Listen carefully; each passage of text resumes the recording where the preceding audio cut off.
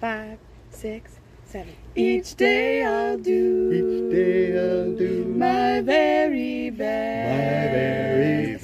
I'll listen to the Stretch Podcast. The Stretch Podcast. Con el grillo.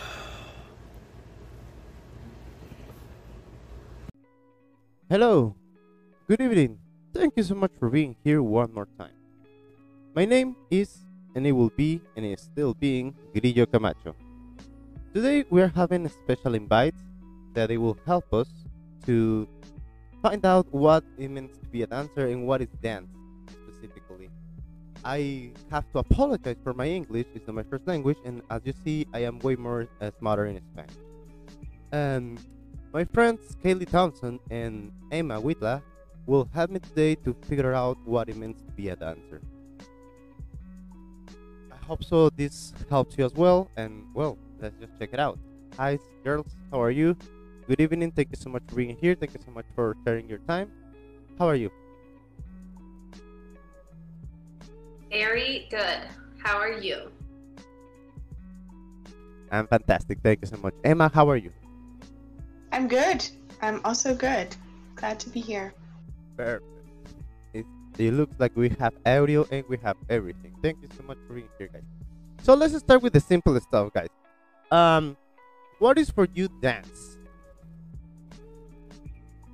Being dancers, of course, and being like inside of the industry, this concept is always difficult to define. But like, what it means to be a dance? What is dance? Sorry. In general terms, what is like the first thing that comes on your mind? Do you want me to start? Yeah, of course, go ahead. Okay. Okay, so it's movement. I would say in a pure form, you know, of course we can use the word dance as like a descriptor or like as an analogy. Oh, like the words danced on the page, but like in terms of, you know, just outright what is dance as we know it as dancers, it's movement, and I would say that it comes from an impetus of music. I've thought a lot about this, and I think that the difference between dance and movement stemmed from, you know, the addition of music. I think that if you take away that element of music, I don't think dance would have ever come along. I think movement still would have been here, but I don't think we would have known it as dance. And I think that that is very much at the root of it. And of course, nowadays, we definitely don't need music to dance. But in terms of where it originated, I think people reacted in a funny way when they heard drums and sound that was rhythmic. And yeah, that's dance for me. I'm so glad you brought up music. Yeah, actually, I was thinking like the dance require music. It does require music. I mean, because I saw a couple of contemporary dances pieces that like it's just there and they're making their own rhythms. They're making their own music. So let's check it out. What do you think, Emma? For me, and especially the last year has solidified this definition. My dance practice is all about my relationship to other people. And I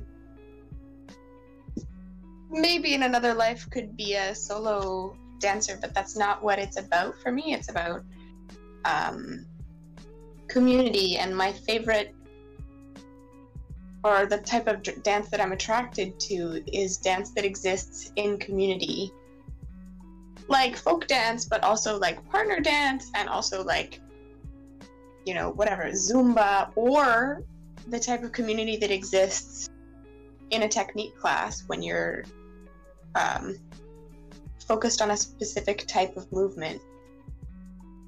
So that's what And dance for me also is related to music and my practice as a musician. And it's incredibly hard to separate the two. So dance and music and community are all intertwined for me. I do agree. If you allow me, I will share with you a little short history that I wrote. It's about two little monkeys in the middle of the nothing. So when the time begins and the rain was everything, two little monkeys in the forest were sharing their time. One little monkey to the other says, "Yo, yo, yo, Jose, I challenge you, bro. You have to clap your hands and you have to move your feet at the same rhythm of the dance. I'm telling you, bro, you can do it, you're dumb." And the other guy, as a good monkey, he reacts and says like, "Yo, I can do it, bro. I'm telling you, I'm not dumb. I will show you, mate." And I don't know how I just like make it English in that part. But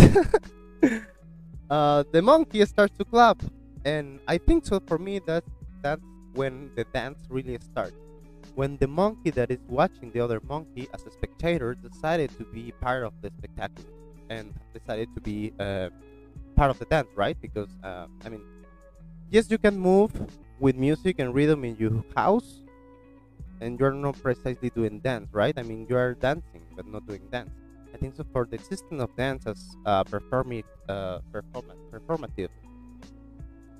show or performative object, maybe it has to be somebody watching us, right? A spectator.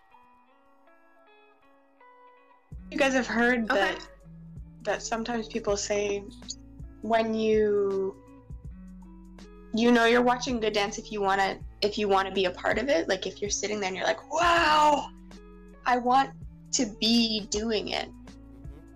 I think that's the same impetus, the same instinct to dance with other people.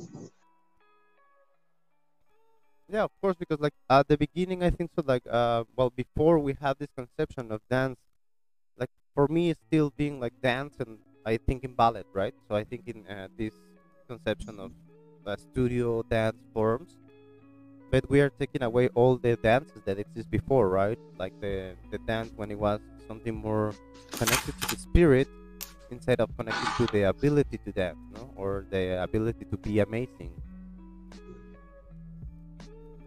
So I don't know. I think so that we're taking away that aspects of the dance. At the beginning of the timing, when these two monkeys was clapping and dancing in the rain, the dance, it was a spiritual thing. It was to connect us with God, to connect us with the air, right? We have dances to make the rain. We have dances to make. Yeah.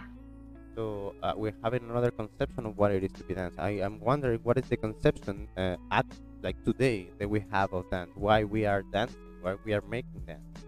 First, yeah.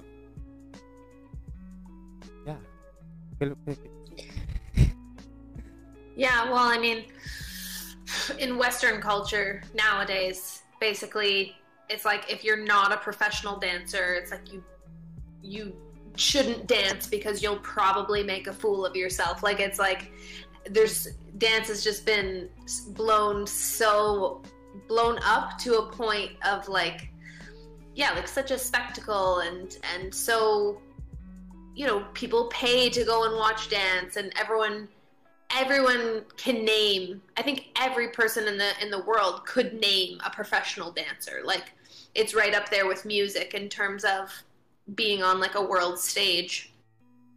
So there's not this like, no longer is there this, yeah, like community thing of like in its purest form, like you mentioned, like doing a rain dance or like just gathering around a fire and just like literally just moving to the beat of a drum from like a very like gut animalistic like instinct. You know what I mean? It's like we'll do it in social settings. Like people will bop like at a party, basically because they have to. But I think that as beings in general, we've lost a bit of the just like innate binding like aspect of it. Like I know in my family, for example, it was like almost never a thing. Like it was never a thing that we did at family gatherings. It was never a part of my socialization. In that regard, I learned dance in a very codified, from a very young age. Dance was codified. Dance was like, you go to this place to dance. You go to the dance school to dance. And of course, obviously we would dance at home if music comes on, right? But like, there wasn't much of a community family aspect of it for me. And I think that that's a lot. I think that happens a lot in Western culture. And I don't know why that is. I'd be interested to, I don't know, try to like pull that apart a little bit more, and I could make my guesses as to why that is. And it's definitely not like that everywhere in the world. But yeah. Yeah, I totally agree. Like the family plays a really important play in how we dance as a dancer, right? And I totally agree with you. The world, as if you are a normal individual, that like normal between comillas. I don't know how to say that in English. Quote unquote normal. Quote unquote. Okay. Yeah, between that, because nobody's normal, right? But if you're not decided to become a dancer and put your effort to become a professional dancer, you shouldn't dance, right? And like the society, well, now it's changing with the TikTok. I think so that the society is pushing more that barrier and say like, okay, don't be afraid. You can dance and you can edit your videos. Yeah. You can show, and that's amazing because a lot of people there should be dancing, and a lot of people there should be moving. What do you think, Emma? I think the language that we use when we talk about these things is so important. And even the language that is coming up now is reflective of what our culture thinks, because in a certain way, like you said, you can name professional musicians. Probably anybody in the world could name a professional musician and a professional dancer. And those are highly respected skills. But then is the assumption that people who aren't professionals can't or don't? And what is the difference there? Like there's a codification and almost a commodification of skill.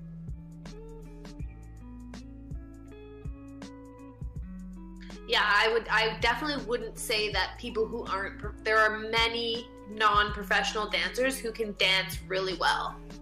And whether they're trained or not, like you can just see it in the way that a person moves at a party. Like some people just have like that natural like flair and talent and ear for music. And some people don't have that as much. I think that has to do with kind of like the wiring of your brain.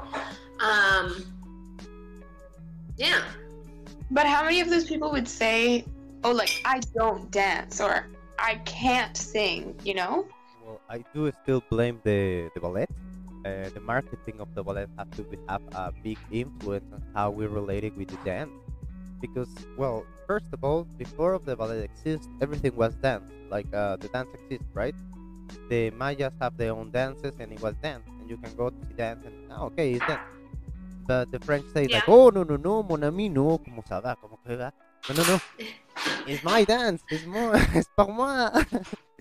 So my dance and my only dance is the one that is truth. I think so. That's the principal line that like divide us between why the people don't allow themselves to dance, specifically because of the ballet. Why the ballet? Because of the marketing. the marketing of the ballet have to be with the bureaucracy, right? Because it's something that only the high positioned people can do. Because it starts as a dance of court, una danza de corte. I don't know. You know, Court dances, yeah. Yeah. court dances, yeah. So I do believe that is that, and how like well after how the imperialism and the colonialism extends in the world, well they repress a lot of way of dance, you know, a lot of way of dancing that are like normally for the people like aboriginal people, they just repress it and Yep. yeah, that's what happened. I mean, the codification of the language is there. You can see it pretty clear that like African dancers are passing the way of dance generation to generation by vocal, right? I mean, they probably have to sit down and write it like, okay, we are making a passe here, we're making a passe there, and like it's possible to codificate every single way of movement right now. That's why I do believe that the limitation of the people to really try that, right? Yeah, I think a lot about the codification aspect of things, because people will talk about, oh, like, what's the name of that step? Yeah. And my response is, and like kind of has always been, though I've caved under the pressure as an educator, as a teacher, to name steps and to pass on like terminology, because overall the consensus is that that's important. However, I would argue that like when it comes down to it, it's all a little bit bullshit, because dance is not a verbal language, right? Dance, we're not speaking to each other with our voices. We're not using words. Like we're using our bodies, and you know why humans have this need to like name everything is such an it's very interesting to me. I've thought a lot about it a lot, and like who cares what the name of a step is? Like, really, who cares? Like, just do the step. Like, it's this thing of the difference between thinking and doing, or talking and doing. And I have such an issue with it. Like, someone's like, oh, you gotta know your names of your steps. It's like, no, like, and the older a dance form gets, the more it becomes codified. And so we're starting to see with newer forms and things that we once knew, like we once referred to as street forms, so hip hop, house dance, like black dances, essentially indigenous dances, as you mentioned. We're starting to see those dances become codified, which is interesting, because those dances, when they started, were basically the exact, like, as I view it, were the exact like rebellion of codified forms like ballet, taking to the streets and just like turning the music up loud and like doing whatever you want and like going outside the lines. But now they're moving towards these codified systems, and yeah, it's just interesting. Yeah. And the way people respond to the questions about like, what is this step called, is really interesting, because some people will be like, oh, it's called this, and then other people have a more nuanced answer like you just gave, and then some people will be like, oh, well, here, which is where I learned it, and then they'll geographically locate themselves within the style. Mm-hmm. Which is a really great tradition, I think. Yeah, and like, we can also say, and I don't discount the fact that it is important to have verbal language around the movement, because, take my ballet teacher from when I was 15 to age 18, she was 85 and she wasn't really moving much anymore. Yeah. So she led the class verbally. Yeah. She didn't, you know what I mean? Yeah, that's why I was thinking. Like, I think so. One of the reasons, specifically for codificate dance, is not for the dancers. It's for the choreographer and for the teacher who's teaching or who's Yeah. choreographing there. So yeah, it's easier for them to produce. I'm just imagining myself in the times of Louis XIV, right? So I'm the choreographer of the course, and Louis XIV is like super strict, and he will kill me if I don't present them a ballet every single week, and they have to be new one, and they have to be amazing. So I will codificate a fucking language, right? I will be like, okay, I don't have time to explore all the time new ways of ballet. Let's do a passe, and after a jeté, please. No. Yeah, exactly. Back in the day when we didn't have video to record the movement, even like, even when I was a kid, like my teacher would write down our dances. Like she would write them, she would write the description. She'd be like, okay, pirouette, step, jeté. Yeah, and like exactly, like codification is just basically, yeah, it's code. It's like, what is a jeté? It's a running leap with your legs like spread wide. Like, so you just create these words that mean a collection of words. And yeah, there's many reasons why we need to codify things, you know, you could say, but when it comes down to it, I don't know. It's just a funny thing. And when it comes down to it, are we equating codification with legitimization too? Because like everybody knows ballet is a really long, established tradition, but so are a lot of other kinds of dance, and they don't necessarily get the same kind of recognition. But hold on, let's move past. Can we indulge me for a second and move from Louis XIV forward in time, when after they came from the court dance tradition, it went onto the proscenium stage, because it was always being performed, but it was being performed for an audience then, and they called the girls really, that performed the ballet, les petits rats de l'opéra, the little opera rats, which was like intentionally derogatory, because they were a lot of the time also sex workers. Oh, what the fuck? Like as a means of providing food for their family at like 12, 13 years old, you know? Oh, well, Different times. friends. I mean, like, all I mean, is it that different? I don't know. But I didn't know that. That's interesting. yeah, that's Yeah, true. that's what we always talk about Louis XIV, but who else should we be talking about in the history of ballet, you know? Yeah, I think so. Like, of course, we're ignoring a lot of women in there. I mean, basically, I don't know when, in what point of the history it becomes a thing of a woman only. You know, like the mansplaining is that much that we push away one activity they create for us. We create it for us, and we just decide like, no, that was too girly now. Like, when it was that point, right? So please illustrate us, Emma, about this amazing Well, history. I feel like I should be citing an academic article here.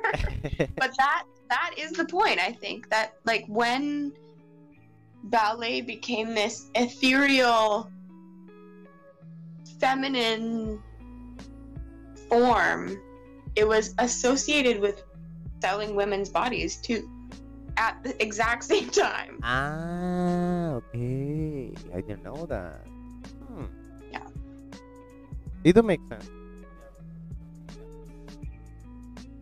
Yeah, it's like I could say that I didn't know that as part of maybe the way that like history has been written, but it's definitely not like, I'm definitely not like, whoa, like 100%, like Yeah. the like selling of sex and selling of women's bodies in general is 100% entwined into the fabric of the entertainment industries in general, It was not like, just dance, right? Like Word. yeah, we don't think of it in terms of ballet. I don't think, right? We think of like not we think today. I of mean, ballet as being very proper. exactly today. I mean, but like, I'm pretty sure that before, like, doing ballet, it was something vulgar at the beginning. You know, it was like, oh my god, doing ballet. Like now, the pole dancing, Yeah. that is an amazing discipline, and it's pretty hard to do. But we associate the pole dance with the strip clubs, and it's like, okay, you're doing pole dance, you're what? Like, interesting Yeah. that you mentioned that. I'm wondering how the ballet dancer, the ballet first ballet was interpreted, right? Something vulgar, something that my theory is this: the people, the normal people, the people, the lower classes start to dance. Somebody from the higher classes watch it and trying to imitate it, and they created the curses of dance, right? So that's how the ballet was created from Yeah. one from one high society people to trying to dance as a one lower class people. Interesting. So, thank you so much. It's an interesting talk. Yo, you wanna say something? Please, please, please, please, please. Well, and then it went from the higher courts to working class people trying to make a living for their families on the stage again. Ironically. Although I don't know, we could talk about who gets the opportunity to dance these days. Yeah, I would like to like get that path in this podcast. What you have, what is your concept today of high dance? You know, this dance that is presented on a stage and you have to pay a ticket for it. And what is your personal concept about high dance? High dance is what you're saying, right? Yeah, high like Yeah, like elite. Like elite dance. I like that word. yeah. Yeah, I mean it's all just interwoven with capitalism and when you go to see a dance show, right? Like it's not just about what's on stage. It's about who else is there. It's about what big theater you're in. And, you know, generally speaking, like, to operate a big theater is expensive, right? So, but then it's like, is it though? Or do we just not put enough, like, government resources towards it? Like, it doesn't have to be that expensive. Yeah. Like the ballet, to go to the ballet doesn't have to be $200 a ticket, but we want it to be as a society. We want to, like as a capitalist society, we want to have things that are more expensive, like to strive towards and to be able to boast about and yeah, like something like that. I don't know, because yeah, it's definitely our choice. Like we choose to make healthcare free, don't we? So it's like it's a commodity, as we said. It's a capitalism thing. Yeah, I don't know. And what if we could switch the mentality so that it wasn't like, I can't wait to tell my friends I went to the ballet tonight, but like, I can't wait to talk about the art that I saw tonight. Right. You know? Right. Yeah. How many of us, yeah, just in general, how do we talk about it afterwards? Or is it, yeah, just an event, just a form of entertainment? Ooh, like colors and lights and athleticism and sweet, like I sit in a chair and I get entertained for 2 hours versus yeah, like how much are we actually appreciating it and talking about it afterwards and like realizing that the people on stage are also humans and like appreciating their art. Like we just kind of like clap. We're like, yeah, like that was okay. It wasn't my favorite thing. Like even I do it sometimes. Like I get like snobby about it, you know? And it's like, I don't know. Maybe we've just become probably just in general a bit too oversaturated with entertainment and with various companies and marketing agencies trying to like grab our attention at all times, and so yeah, I don't know. Yeah, I do agree, and I disagree. I do like you have to be safe with two things, right? Yes, capitalism and also the conception of the people. I mean, because nowadays, I think so. We see theater and we see dance as a service instead of a service of entertainment instead of as a service of art. So it's like if we are trying to go to the restaurant, right, and we expect to be served, and we expect to be served in the better way because we are paying for this, so we have to be the best. So for one part, Yeah. from one part is the conception of the society that is not like allowing themselves to have this thing called art and be like, okay, I will pay for your art because it will make me think and it will make me feel something. And at the end of the night, I will be different because I will be the guy who goes to the ballet and say, oh, and think like, oh my god, I don't know, the crowd not, I don't know, you can like think a lot of Yeah. things in different ballets, and like that's the amazing part. The first point of the art is like create discussions and create more ideas and more art. I think one of the first objectives of the art is that. And emotion, like ideas and intellectual stimulation, of course, but also emotion and even spirituality, like we started there. And I don't want to leave that thread hanging alone because that's personally, that's a big part of where I find holiness is in community and in dance when moving together, which I've missed so much. There were some, like I'm thankful because there were some amazing tiny jewels of moments this year when I was like, wow, I actually am really thankful to be able to be on Zoom having this physical practice with people, even though we're all dancing alone together on Zoom. There were moments of really deep gratitude, and then it was also an incredibly lonely year too, Mm-hmm. Yeah, I feel that I don't know, the technology is not there still to create dance like in distance formats. I think so. It will become some point when we have like virtual reality. We can just jump into the virtual studio. It will be fucking amazing. It will be something fantastic. I'm like super excited for it. But it's a lot of limitations with the Zoom because you have to think in the lagging of other people and what kind of computer they have and a lot of things. So it's I don't know. I have my issues still with the Zoom version of it. But I do agree. I mean the transmission of emotions you have to have community, right? I think so. Yeah, it's pretty. Well, this is becoming more a question for you guys than a thought. You think that it is necessary to have other people around to dance to create dance?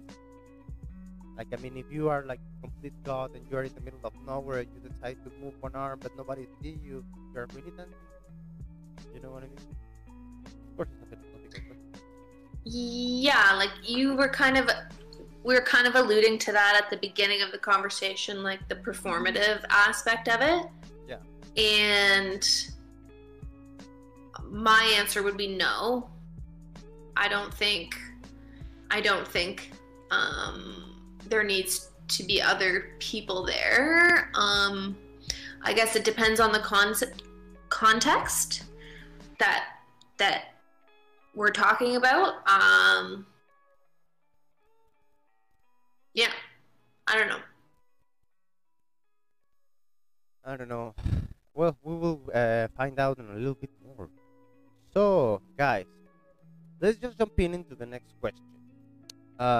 Okay. Now the Olympics are coming, and like the breaking dance is coming a sport. Something that I am happy for it, and at the same time I'm like, okay, I know why you're doing it, and it's for money. But I mean, the background of the break dancing and the b-boy styles are something pretty curious for me because of the history. À le contraire of the French, they just jump into the street, and as a way of resolve conflict or avoid conflict between two gangs, they decided to challenge each other to dance. And they put a mixtape, and they like, oh, you know, I'm the best in here. Cha cha ta ta ta. Have this move. What you have? And like that's how the break dancing and the hip hop burns, right? So I don't know what you think about the break dancing and the hip hop going into the Olympics. Good idea, bad idea. What do you think? You go ahead, Emma. Oh, can you repeat the question? What do I think about hip hop dancing Yeah. in films? Break dancing in the Olympics. Okay. I was trying to figure out how to turn the vibrating off on my phone.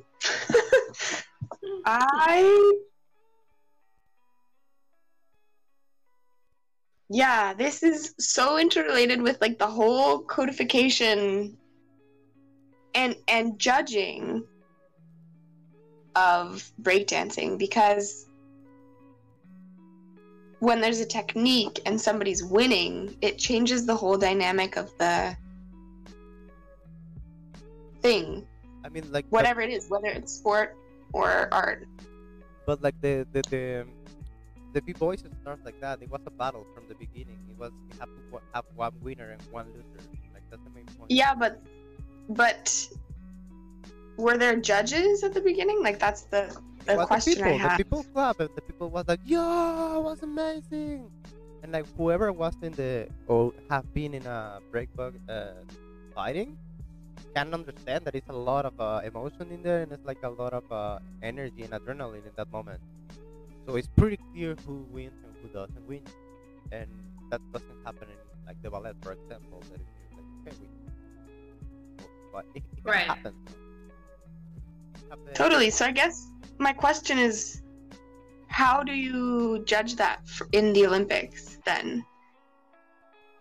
Well, to me, it's similar to the most similar sport in the Olympics is like a figure skating, right? Maybe a gymnastics floor routine, because you have these routines where they're choreographed and there's a lot of know that this is not my opinion. Like, I don't view the in between the trick stuff as filler, but that's the artistic side of it, right? Like, that's the stuff that's like you cannot have a 2-minute routine that's just trick after trick after trick, because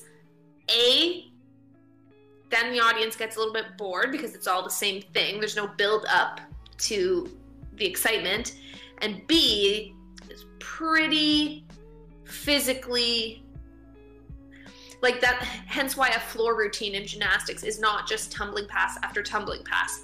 Like, the gymnast needs a bit of a moment to like gear up again for that. Like, that is like such a sudden burst of energy and athleticism. But that's what the floor routine boils down to, is like, what element does the gymnast do in their tumbling routine? What is the hardest, right? Like, I've actually been watching a little bit of the Olympic trials, like gymnastic trials on TV recently, because the Olympics are coming. So they always have a difficulty number, and then they have like their score that they get judged on. So the difficulty very much determines the score. But you can have a high difficulty level but a low score if said person fucks up their tricks and falls out of their tricks, right? Like, so it's very mathematical. There has to be something when it comes to an Olympic sport. There has to be something that can be measured. Otherwise, you know what I mean? Like, there has to be there has to be a list of criteria. Did they do, in terms of figure skating, did they do a quadruple rotation jump? Did they do a spin? Like, there's like literally a list of elements that are required. and I don't think that's going to be the case with breakdancing. I really haven't looked into it at all. I think it's great that breakdancing's in the Olympics. I think that it's because of a little small, billion-dollar corporation called Yeah. Red Bull. Yeah. but that's who cares? Like, it's like, if that corporate money is going to go to support dancers and is going to give a lifelong career and other sponsorship deals to these dancers who have come up doing this as a hobby and like just training in the streets and not having their art form and their skill looked on as a legit thing to do with their life, like if that gives them the way to do that, I'm all for it. To me, the Olympics are, this day and age, it's just all about, it's just a TV spectacle. Like, I mean, most things on TV are like, there's a certain lack of integrity as soon as there's corporate sponsorship behind anything. Like, it's just like, things have to turn out a certain way. Like, it has to be crowd pleasing. Like, it has to be impressive. Like, I don't know. So yeah, I think it's great that they're in there. Certainly doesn't bother me. I completely agree. Red Bull is behind this. Yeah, we have to have a conscious at least of the reasons of what the things are happening, right? I like the conception of have a dance way of form in the Olympics, because the Olympics are huge, and at the end the Olympics is an emulation of war, putting all the nations together to compete to each other to decide who is the best in what discipline, and like, okay, I prefer that than going to war. So please do the Olympics, please do the emulation of war, and just like, let's work out that in a more healthy way, right? So For sure. yeah, I will say that I'm happy for it. Like, the thing that I'm scary for is like that it will happen the kind of the same that happens to the ballet. As Emma says, the ballet starts to be something like lower class, and after it becomes something like high class. And it can happen as well with the break dances, like actually nowadays taking hip hop or taking break dances in a studio is kind of expensive.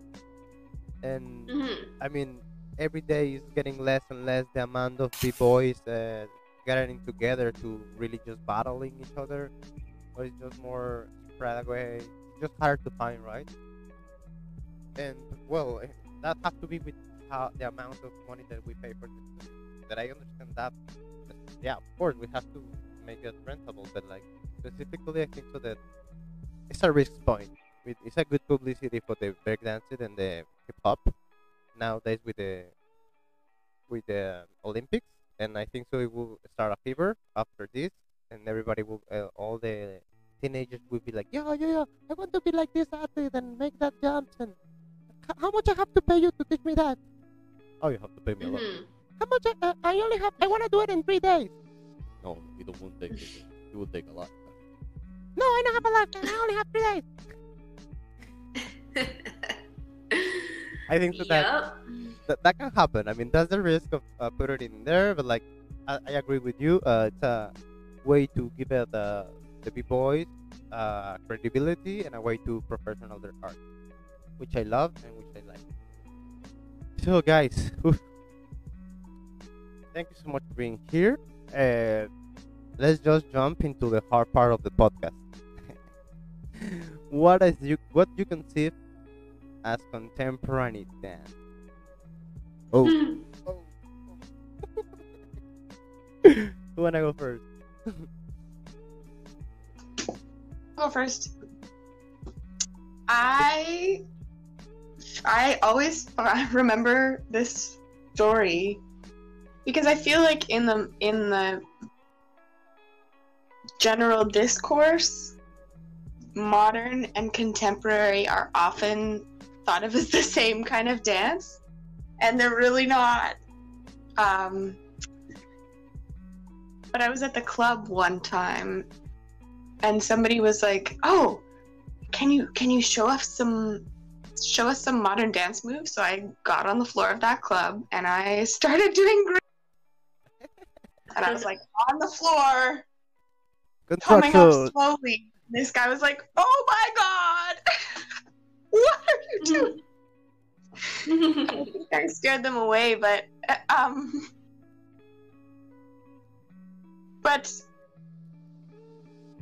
contemporary just means now. Like, you can, I mean, if you take the word contemporary and use it as, like, you two are my contemporaries because we're collaborating and we're colleagues and we're friends. But And any we dance, exist in the same time era. exactly.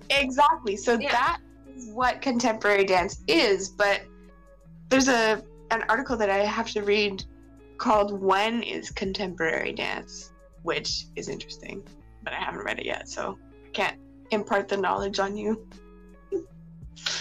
Well, but I really like the title. Please share with us the article. Pretty interesting. Kaylee? Yeah, I'll like spitball off what Emma's saying there a little bit more. So, contemporary meaning current, meaning, you know, right now. And I think we can like mostly all come to, at least people who are in the dance world can come to a consensus on the difference between modern and contemporary dance. I think we're finally there. I think that the modern era is, if we're talking very specifically, I think it is in the past. However, people will still refer to the time we're in as modern times, right? People will still say modern day. Like, it still means current in a very large look. Like, if I really take a big step back, right? Mm-hmm. Contemporary has, like, I think the word contemporary has existed since all of modern time. Like, I don't know whether the word contemporary existed prior to the year 1800. I don't think people had enough of a conception of like time at that time. Like, is that what it is? Like, I don't know. To be like, well, this is contemporary time versus like, I just don't think the knowledge was as widespread that time had existed for so long. I just don't think people were educated enough to know beyond what was happening that day. You know what I mean? Maybe I'm completely naive in saying that, but I think we can finally agree that modern dance was a movement, like in an era that was, you know, very much in objection to ballet. And then, you know, it came along and it brought on a bunch of like new ways of moving and thinking and ways of presenting movement. And then we still practice it because it's still relevant in terms of like, it's still super relevant. It's still necessary to learn how to curve your body and to push into something versus always like elongating. Like, it's a necessary aspect of movement training. One might say, others might say, screw that. Like, you don't, like, you know, again, another thing I think we've finally all come to terms with is this idea that, like, ballet is the basis of all dance forms, right? Like, this thing that was, like, drilled into my head growing up, and then you're like, no, it's not. It's certainly not. There are many ways of moving, and it's not all linear and, like, lifted like that. So yeah, but to me the question is like, so if contemporary dance is like all dance that's like current,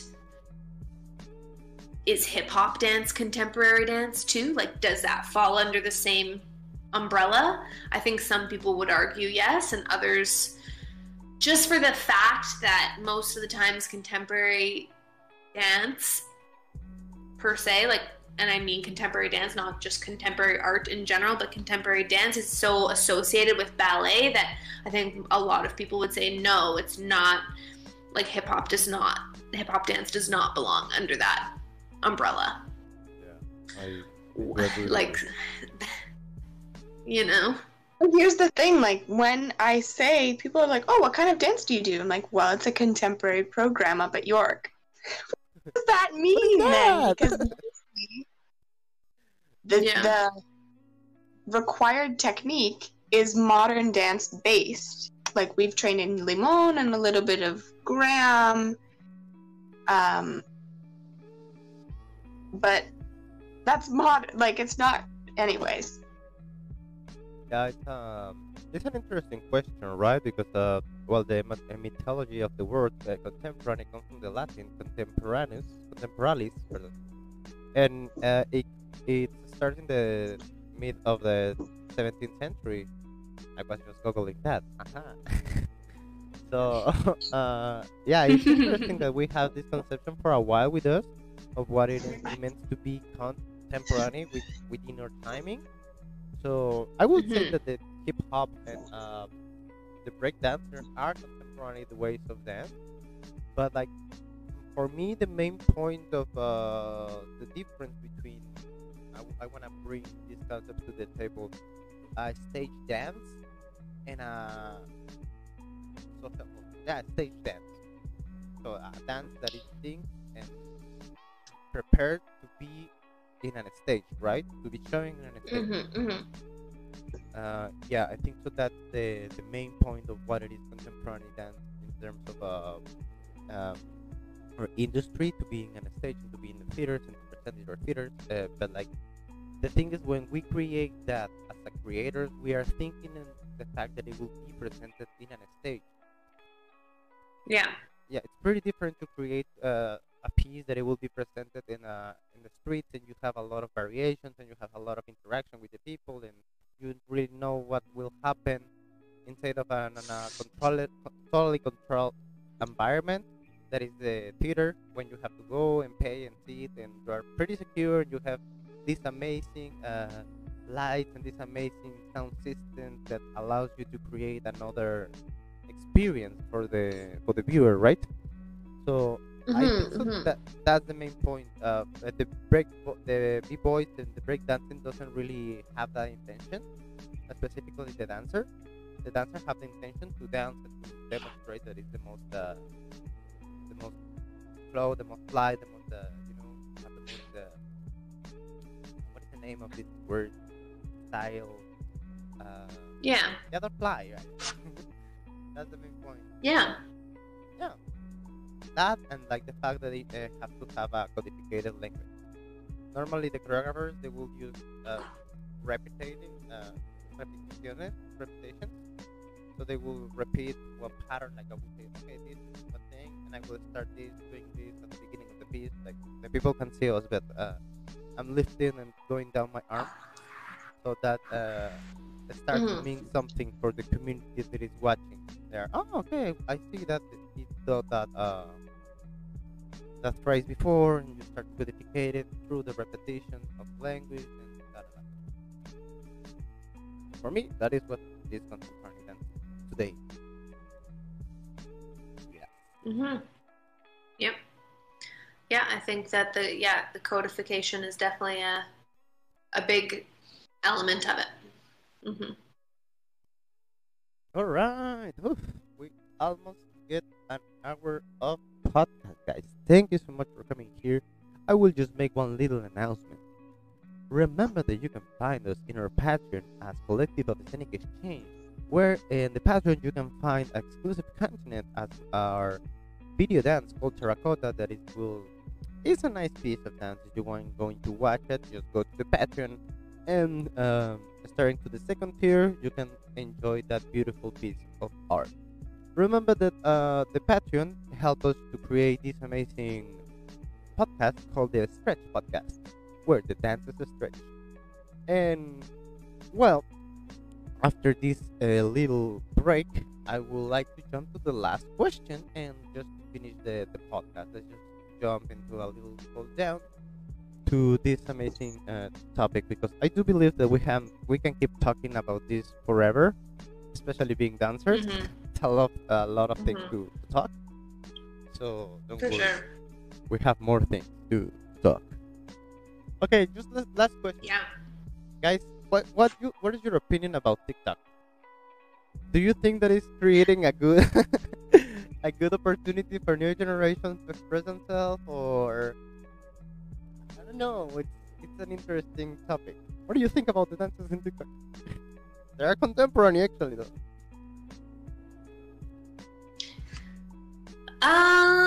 I think that our world is like heading to a digital, weird, like augmented virtual reality, and I don't like it. I'm not sorry. Yeah.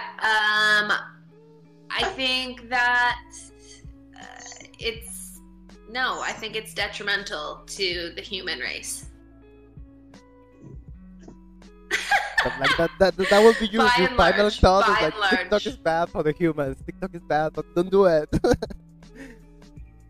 Yeah, it's a really weird phenomenon, and I mean, like, that's me like thinking really far ahead and being like, I think that in general, I mean, I see it in myself. I see it in the amount that I sit in front of a screen and communicate with people versus the amount that I go out into the world and communicate face to face with people.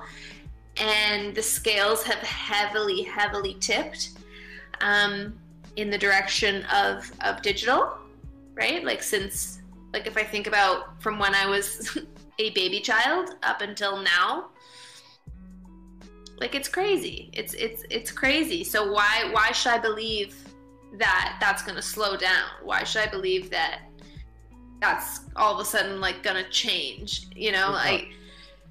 And I think that TikTok, I think it's essentially this like digital drug. Like it's an addictive thing It is for people, and it's a way for people. yeah, it's pretty well Yeah. designed, that application. It's like, it is literally a drug. It's like, it's a beautiful thing, but pretty diabolical. Yeah, it's literally an addictive thing. And it's not the only social media platform though that's addicting, right? Like it's not, what's different about that than YouTube? Instagram. I mean, YouTube, yeah, exactly. Like, what's the difference? I mean, with TikTok, you have the whole like dance craze, dance challenge, TikTok dances phenomenon. And like, I could also argue, like, hey, if that's what gets you up off your butt and moving, great. If you're never going to go to a dance class in your life because of the social aspect of it, that's, you know, to each his own. And I mean, I know even I, after having been to thousands of dance classes, even I get social anxiety about going to dance class. So I can imagine someone who's never been to a dance class, right?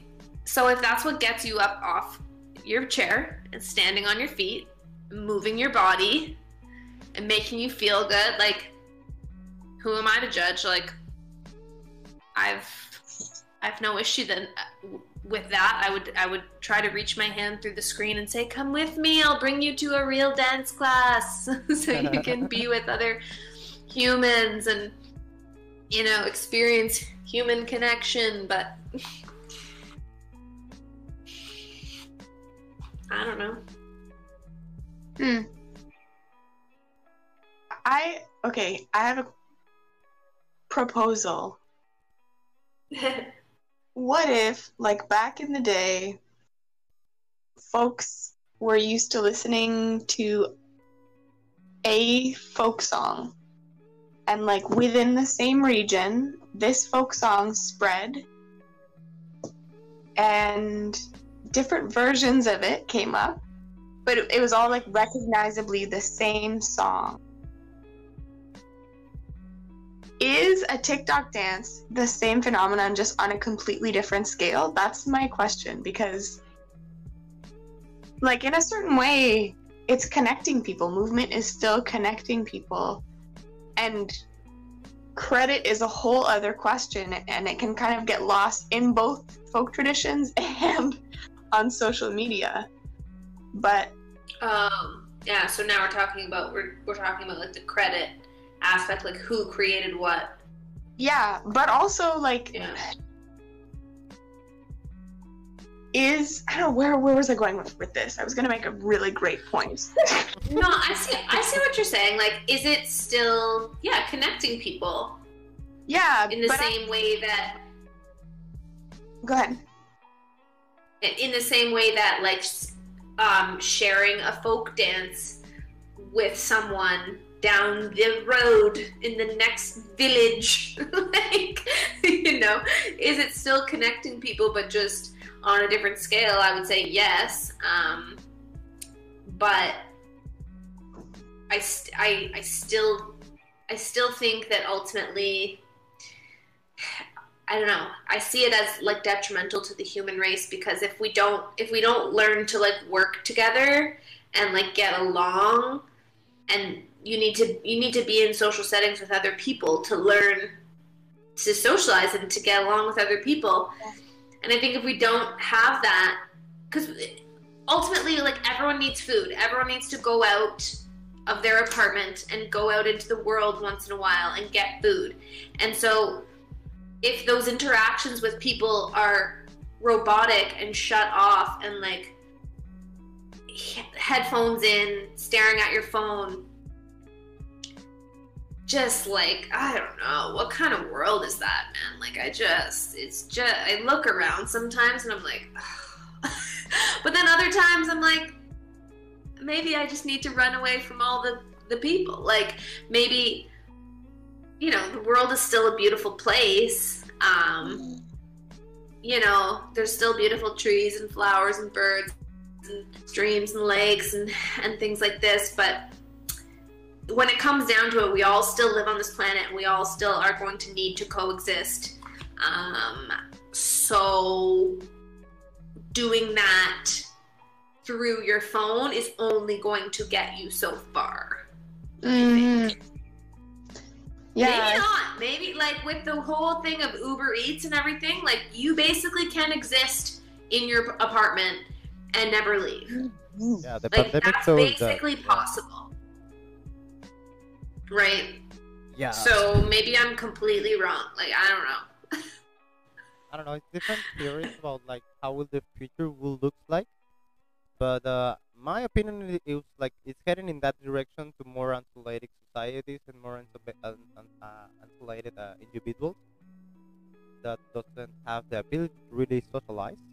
Uh, Yeah. And yes, I think so. One of the most important parts that we didn't really touch in our podcast is that dance is a pretty important way of societies to well, mingle, literally, to go and mingle, to go and socialize, to go and Yeah.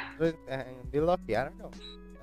That's why the reggaeton works super well, because the reggaeton is pretty basic, the rhythm that like is involving your brain to think in a primitive way and move your hips and dance and try to mingle. This is the main point of the dance. I mean, the majority of the dances have a relationship with the sexuality or with the fertility, right?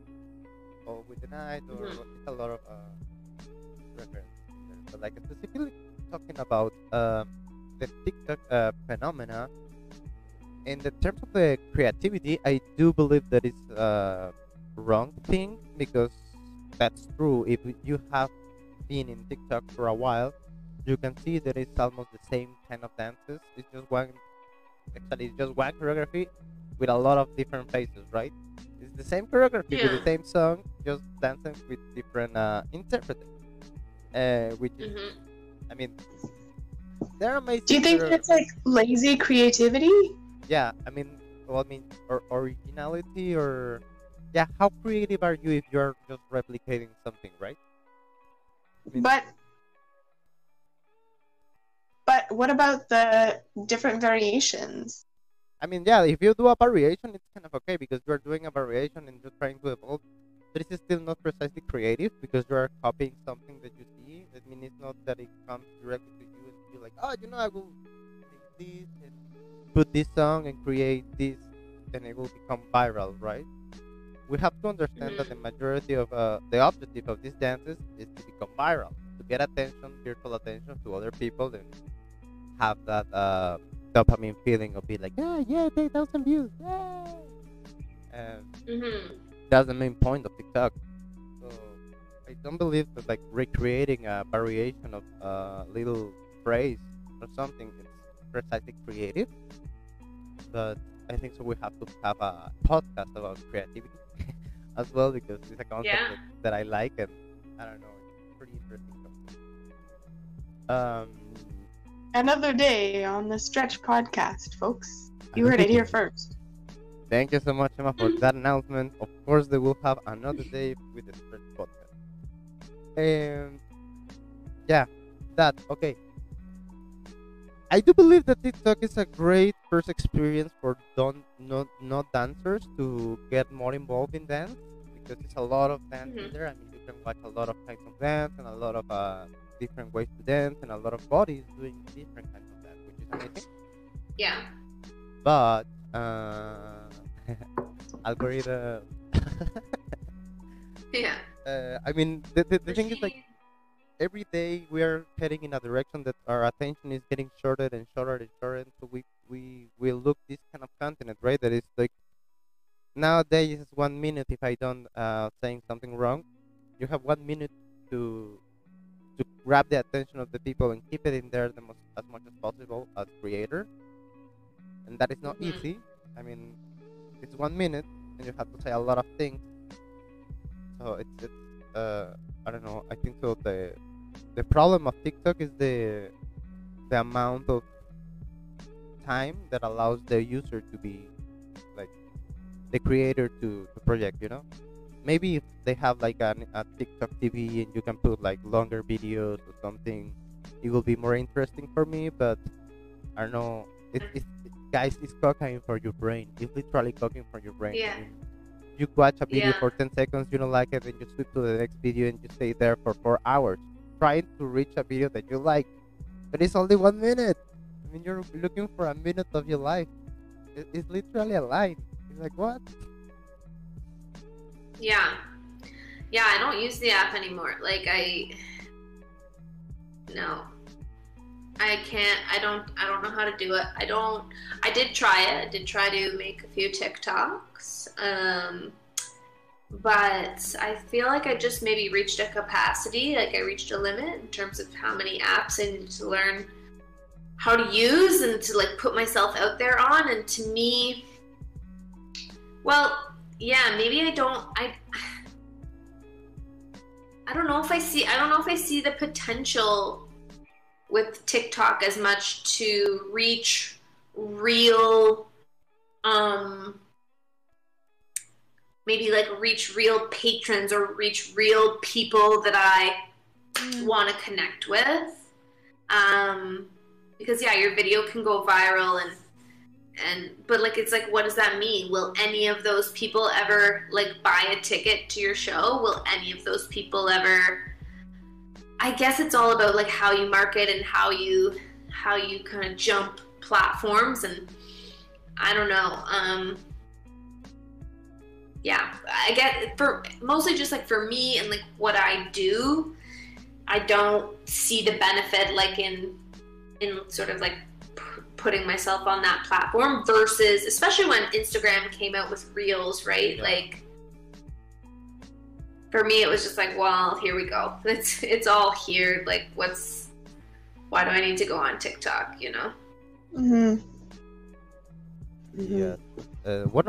So yeah. I mean, I do agree with all that thing. Yeah, don't do TikTok, guys. Do other apps. It's another option.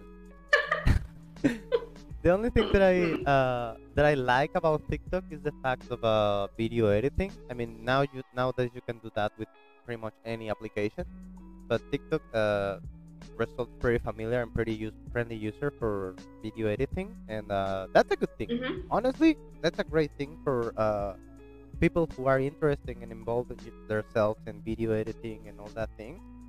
It's a great tool. I mean, you can do a lot of things.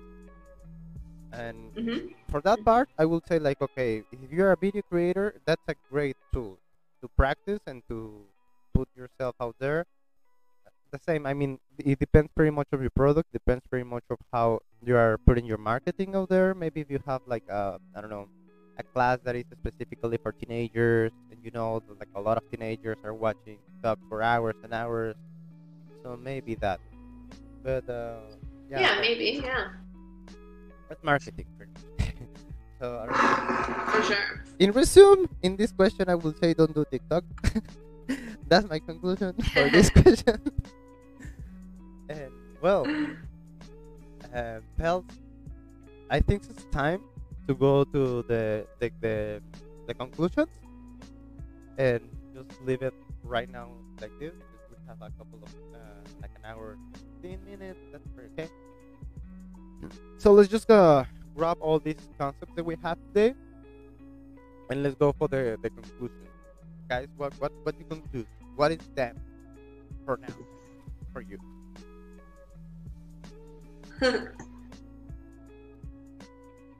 Um,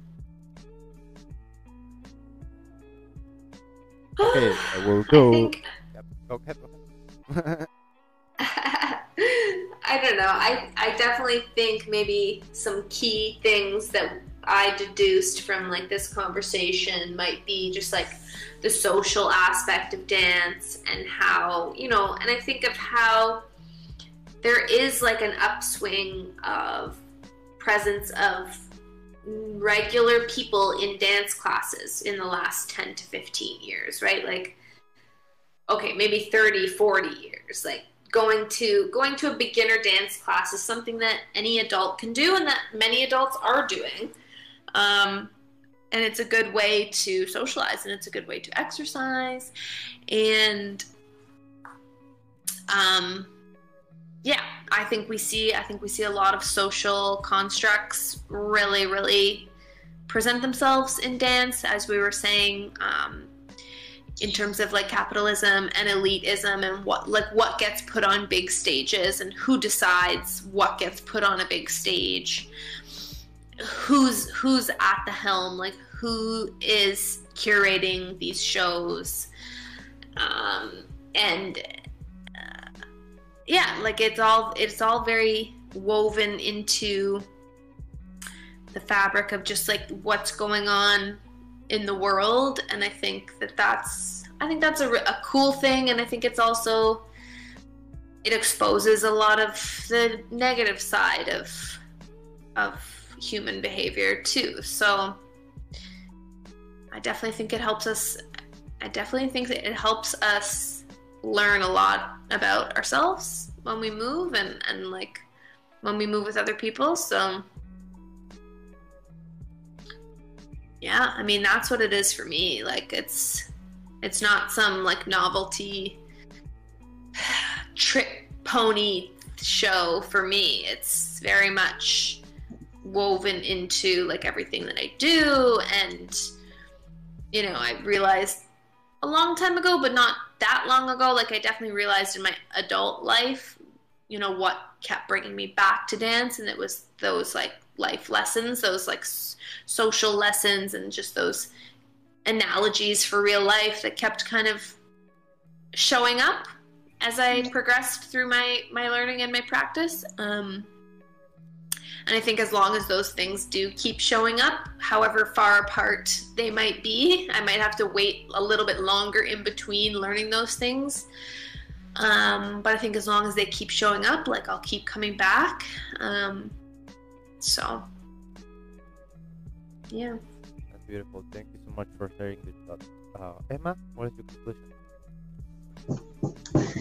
Oh, that was so well put, Kylie. I don't have much more else to say because that was pretty good stuff. Thanks, guys. I think that there's this idea that dance is ethereal and it exists. Video dance aside, like that dance in person exists and then it's gone. But if we were all there, we can hold that memory. And I think that dance is also ancestry, and dance can be colonial, and dance can be decolonial, and dance can be so many things if we let it. Dance can be peace or conflict.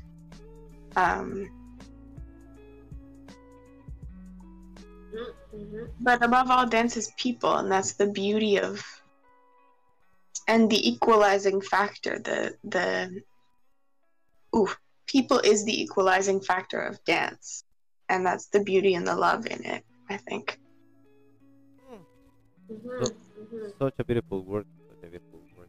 Thank you so much. I do believe that the concept that we have today as contemporary dance is excluding another parts of movement. Of course, we have to change that. We have to push more into the education system that we have today, so they teach us at least the history. If it's not the execution, at least the history of other ways of dance, right? Yeah. I do acknowledge the racism that exists and still exists in the industry of contemporary dance, and well, we have to change that as well. Well, but slowly we will do it. And well, one thing that I like to say is that dance, it's a way to be outside of your comfort zone. One thing that I didn't mention in the history at the beginning with these two monkeys that they clapped in the little brain is that all this rain happened in a pretty rainy summer, so it was pretty comfortable. These two monkeys there was pretty used to the rain, so they just experienced for curiosity other things. So they step out of their comfort zone to explore more possibilities and more than anything to share knowledge, connection, and emotion. That's how I do believe that dance starts in a piece of quietness, in a piece of in a space. Sorry, in a space of quietness, in a space of comfort. But when it really starts, is when you take out of that comfort zone and you explore other possibilities and other ways to reach Roma. I was thinking in Spanish. Yeah, totally. Well, woo. You want to say something more?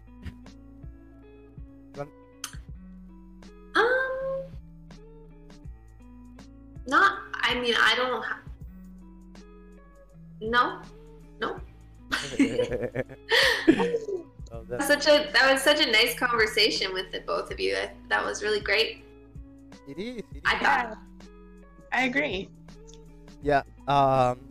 Just before we conclude this podcast, guys, where we can find more about you guys, where we can find your social media. You have some Instagram, you have some projects going on, some classes that we have to take.